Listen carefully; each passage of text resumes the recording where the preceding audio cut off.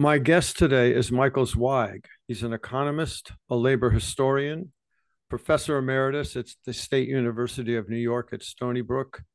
He's an activist and he's an author of numerous books and articles, including The Working Class Majority, America's Best Kept Secret.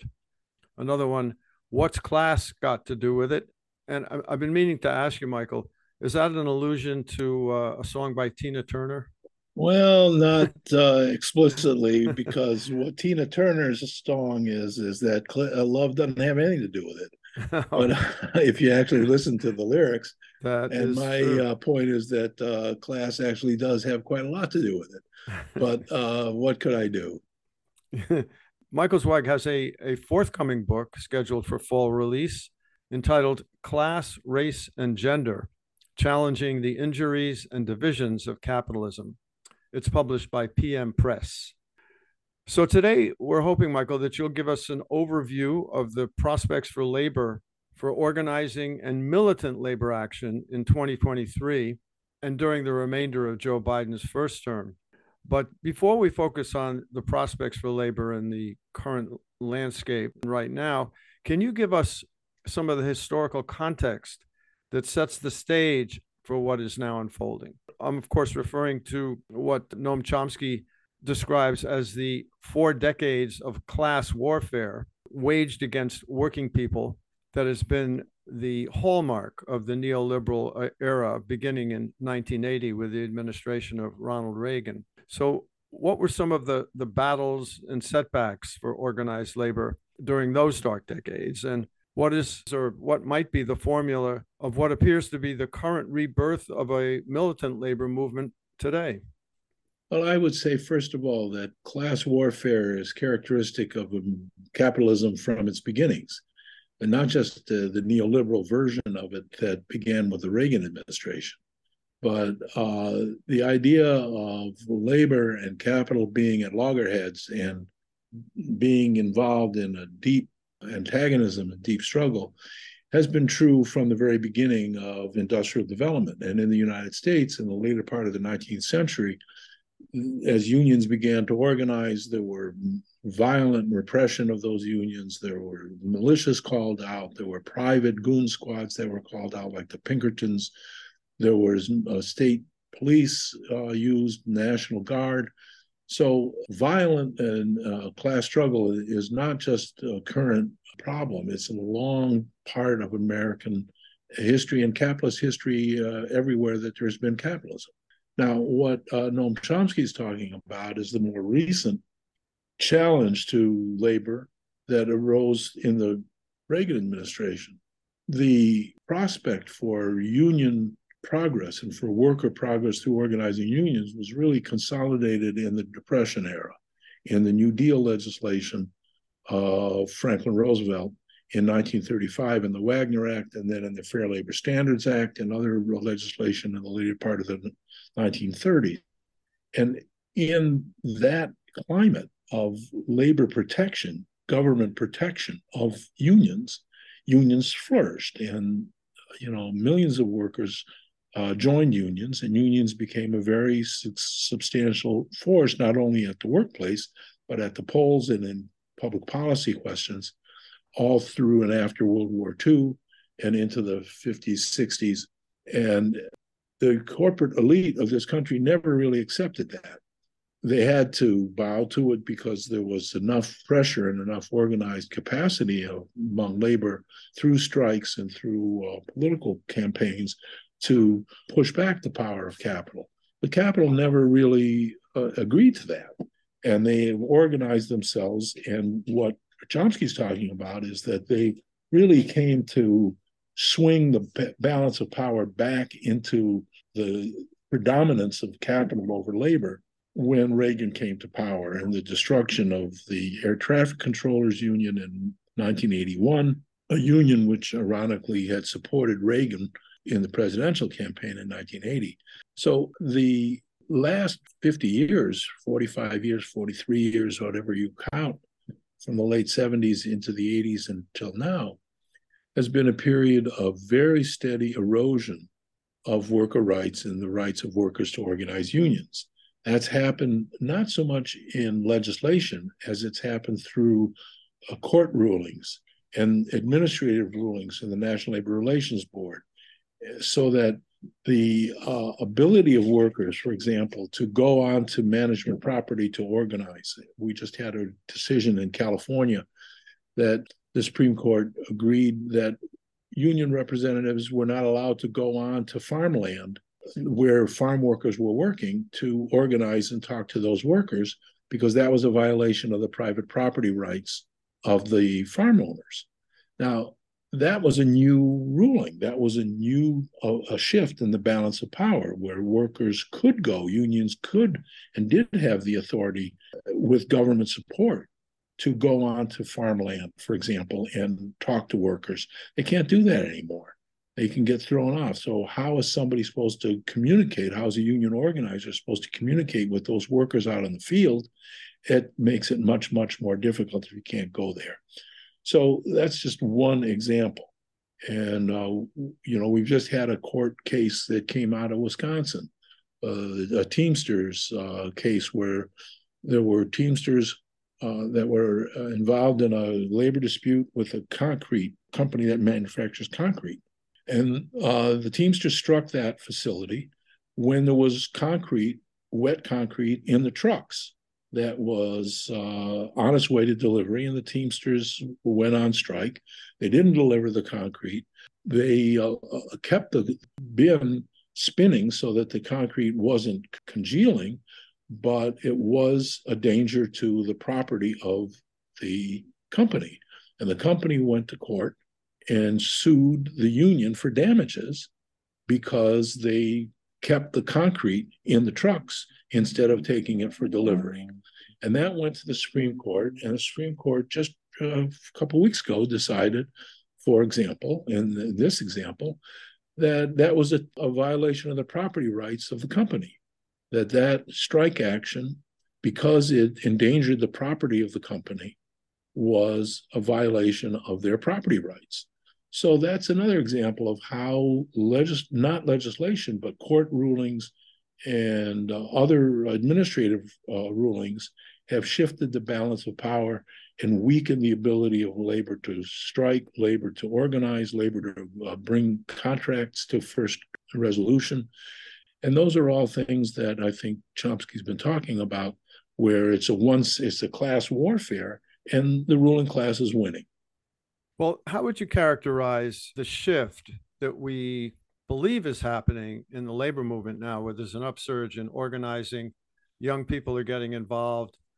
Seems to be almost a national change in the attitude toward organized labor in the country, which is abetting these organizing campaigns that we're seeing. And maybe we could mention some of the ones that have been initiated, and some of them have met with quite a bit of success. In fact, there's actually some strikes. These are unions that are longstanding unions that have struck and had victories. One I'll mention just to start would be the strike at Rutgers University, where there was a victory for the staff. And I believe it was not just the teaching staff, but across the board, different ranks of workers at the university had a success there. Right. At Rutgers, there were 3 unions that were involved there. One representing the adjunct faculty, the part-time faculty, one AFT local that represented the full-time faculty, and then there was a separate local, also an AAUP local, that represented the medical professions and the health science workers. And the 3 of them struck together and they were out for a week, and they won some real victories particularly for part-time and low-wage workers and adjuncts and others in the Rutgers system, which is a state system. In New Jersey, state workers have the right to strike. In New York, where I live, public sector workers do not have a legal right to strike. So again, different states have different restrictions and different opportunities for workers to exercise their power. But it's true that at Rutgers, that was a very good victory. I was struck, I think, by not a pun there, but by the idea that the adjunct professors were involved there, the teachers. I did a lot of adjunct teaching myself, and I remember walking into the one of the dean's offices and saying, why are you only paying me $900 a semester for my teaching when I'm, working not just the teaching, but doing all the preparation, blah, blah, blah. And, the guy just laughed in my face and said, well, if you don't like it, move on. Adjunct teachers at the college level I think, are extremely vulnerable. Was this the first time that adjunct teachers had been included in such a strike action and actually won some victory there? Well, it's certainly not the first time that academic unions of full-time faculty have taken on the issues of part-time and adjunct faculty. In my own union, the United University Professions, which represents 37,000 workers, academic professionals at the State University of New York, all throughout 30 campuses, we represent adjuncts and part-time faculty, and we represent non-tenure track full-time faculty too. And we have been championing their needs for a long time. And actually, we just today came into a tentative contract agreement with the state of New York, which offers further protections and further rights for adjunct and part-time and also non-tenure track full-time, so-called contingent faculty. So the need for regular full-time faculty to pay attention to the needs of adjuncts has been around for some time. The same thing was true in the City University of New York in CUNY. The Professional Staff Congress there had a real revolution in their leadership in the year 2000. It's already 23 years ago, where a new leadership was elected based on dedication to the needs of adjuncts. And the reason for that is that, 50 years ago, 75% of college classes were taught by full-time tenure-track faculty or tenured faculty. Now it's less than 25%. More than 75% are taught by part-time and non-tenure-track full-time faculty. So the need to protect the interests and the conditions of part-time and non-tenure-track faculty bears directly on the interests of full-time regular tenure-track faculty, because the non-tenure-track faculty are being used to get rid of tenure. And we need to protect tenure. We need to protect all the range of public sector employees in public higher education. And I think what we saw at Rutgers was just another example of that.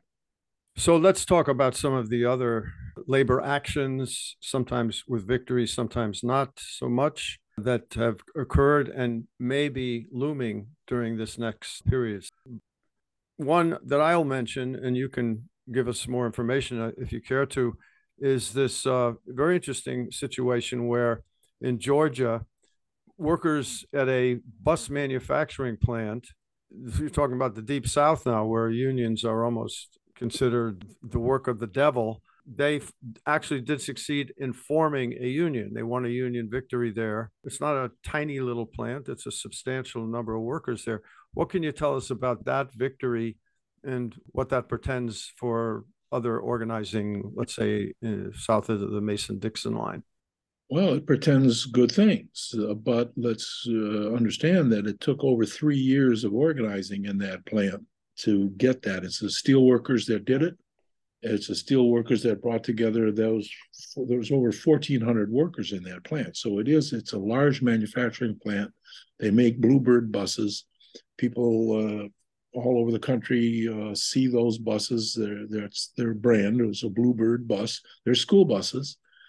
And the people in that plant, which is outside of Macon, Georgia, worked for over 3 years over all kinds of management opposition, all kinds of unfair labor practices, yet they pursued and persisted and got themselves a union, and was officially recognized and officially certified. 80% of the workforce there voted, which is a very, very substantial percentage. There was a real interest in that workforce. And it was 60-40. It was not even close. It was a very substantial victory for the workforce in that plant. Now, it's true that Georgia has a very low unionization rate. It's less than 5%. It's, I think, 4.4%.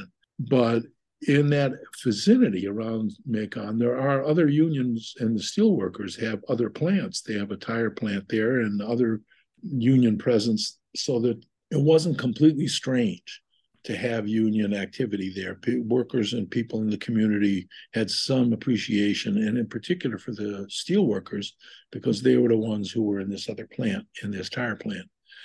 So it's a very good report. Now we'll see whether they can get a contract, because it's a very, very difficult step to get recognized to win an election. But once you win an election, you have to get a contract.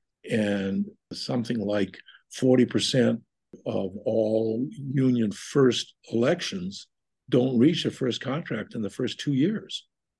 So just because you have a union that was recognized over the sharp objection and opposition of management, that opposition isn't going to disappear. That opposition continues. And then you have this arduous task of negotiating. And, I hope that they come up with that. That situation obtains, I think, in many, as you pointed out, many first organizing efforts where unions are voted in, they're approved, and they're recognized, but the contracts are out of reach. Let's talk a little bit about the Starbucks situation. What can you tell us about that rather surprising effort? And another point to mention there, to underscore, is the role that young people are playing in that, and also at Amazon, where it's not the old guard. This is a new generation of organizing that's happening. But the problem there with Starbucks is these guys and gals have organized many shops, but they don't have contracts. Starbucks has something like 9,000 stores in, I don't know if that's in the US or globally, but it's an enormously broad company, as everybody knows who's walked around in any city or town in America. There's a Starbucks. Now, here's another example of the difficulties that have been put in the way of workers in this class struggle that Chomsky was talking about. I think something like 190 Starbucks locations have organized unions. But the courts have ruled, and again, this is courts, it's not legislation. The courts have ruled that you have to negotiate shop by shop. They're not negotiating with Starbucks as an international company. They're negotiating with the franchisee in the Upper West Side or the Manhattan, or the franchisee in Kenosha, Wisconsin, where they've organized, or in Buffalo, New York, or wherever. And that, of course, makes life much more difficult, because now you have just the workforce in that one place organized against the franchisee, but also behind that is Starbucks, the whole corporation. And so the asymmetry of power is very, very, very difficult to overcome when you come to the contract stage, even if you can get past the organizing stage. For example, there was a lot made of Amazon organizing at JFK 8, which was the first Amazon shop that really organized a union. It was, again, a pretty big shop. It was, I think, 1,500 people in that place. And Chris Smalls was one of the principal organizers of that. After he was fired for protesting no safety in the early COVID stage. Well, that was a long time ago. It's well over a year ago. They don't have a contract. And for all the attention that they got, and for all the support and all the public recognition and all the news coverage and everything else, they don't have a contract. And Amazon isn't going to give them a contract unless they are forced to give them a contract. And that's very difficult to do, one facility at a time. We're speaking with Michael Zweig, economist, labor historian, activist, professor emeritus at the State University of New York at Stony Brook, and author of several books. Forthcoming book is Class, Race, and Gender, Challenging the Injuries and Divisions of Capitalism. Looking forward to that release in the fall. My name is Richard Hill, and you're listening to WPKN.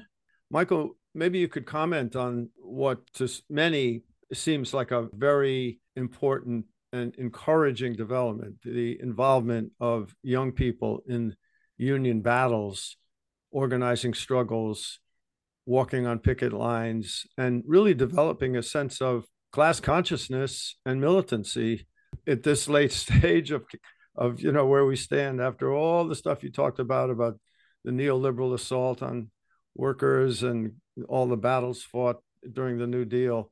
What do you make of this new wave? Well, I think it's great. And I think that people who are not beaten down by 40 years of being beaten down come into these situations, these work situations, the way that they're treated and the way that they're stressed with their limited pay when they go out and try to find a place to live, start a family, have kids. All that stuff is so far out of reach for so many people. And if you're not inured to it, if you're not just saying, wow, that's just the way it is, and you get really pissed off. And wait a minute, I don't like this. This isn't right.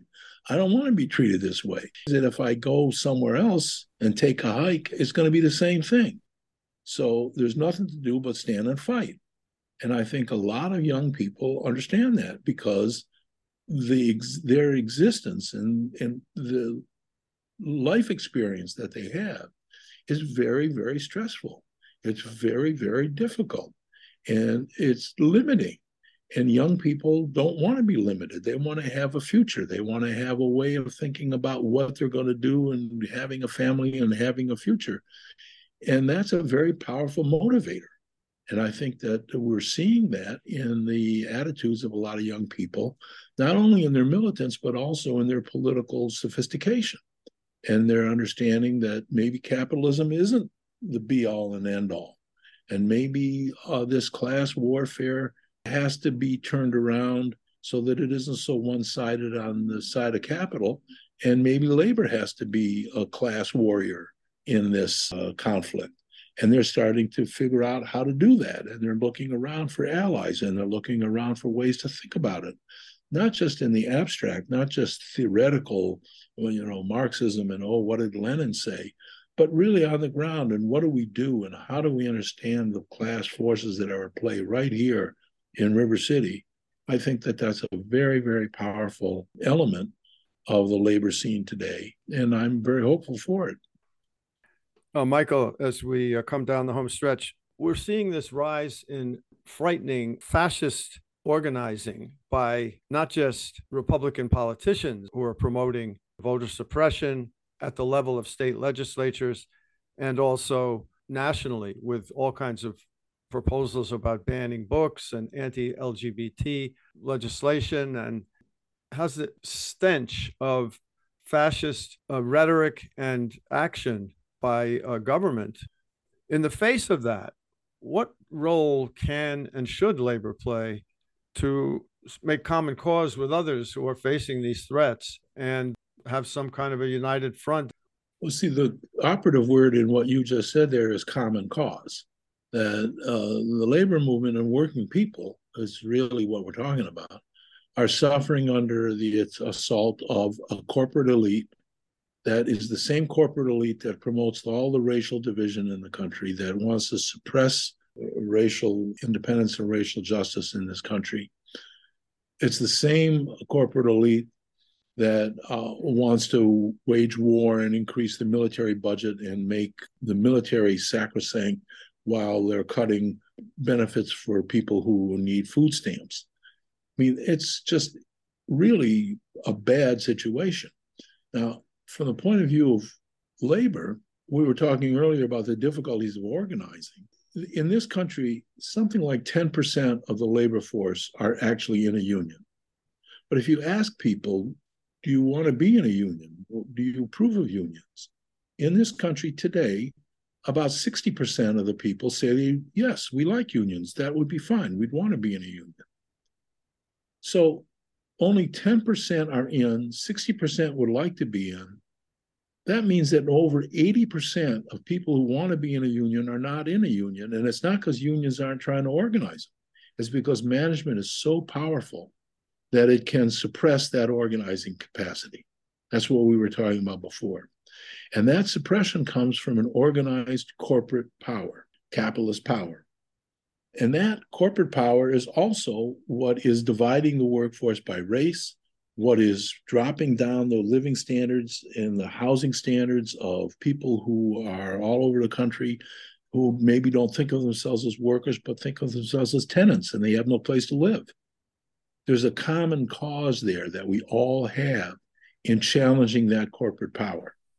And I think that the ability of workers to organize and get past that corporate resistance is not so easily done shop by shop and business by business. It's done in the context of a broad social movement that shakes the whole country for power. And that is what is that united front, or that common cause, or that united activity that brings together all the different constituents in the country that are being suppressed and challenged by this neo-fascism that you've identified, which is very powerful. It's there. Trump gave it a play, gave it permission, but it's certainly not just Donald Trump. And while there are certainly workers, particularly white working people, who support it, that's not where it comes from. It comes from the corporate elites that are promoting it, giving it money, and running candidates. I mean, it's such a joke to think that the Republican Party is going to be the party of the working class. It would help if the Democratic Party would be the party of the working class. Unfortunately, it's not. So we're in a situation that is very, very difficult politically, because there is no organized political representation that can deeply challenge corporate power. And the task in the labor movement is to help to develop that, not alone, but in conjunction with the environmental movement, the women's movement, the racial justice movement, the movement about housing and homelessness, gender rights. All that stuff has a common foundation that we have to really seek. And the grounding and the footing for our movement has to be across all of that, because what we're dealing with across all of that is one common source of power, which is the power of the capitalist class. And that's what has to be challenged. Michael Zweig, thank you so much for giving us that history lesson, and also an update on what's going on and what could happen if all things come together in this current landscape. I want to thank you once again for joining us here at WPKN. Thank you for having me. Always a pleasure and an edifying experience to have you. Thank you. All right. Talk to you soon. Take care. Bye-bye.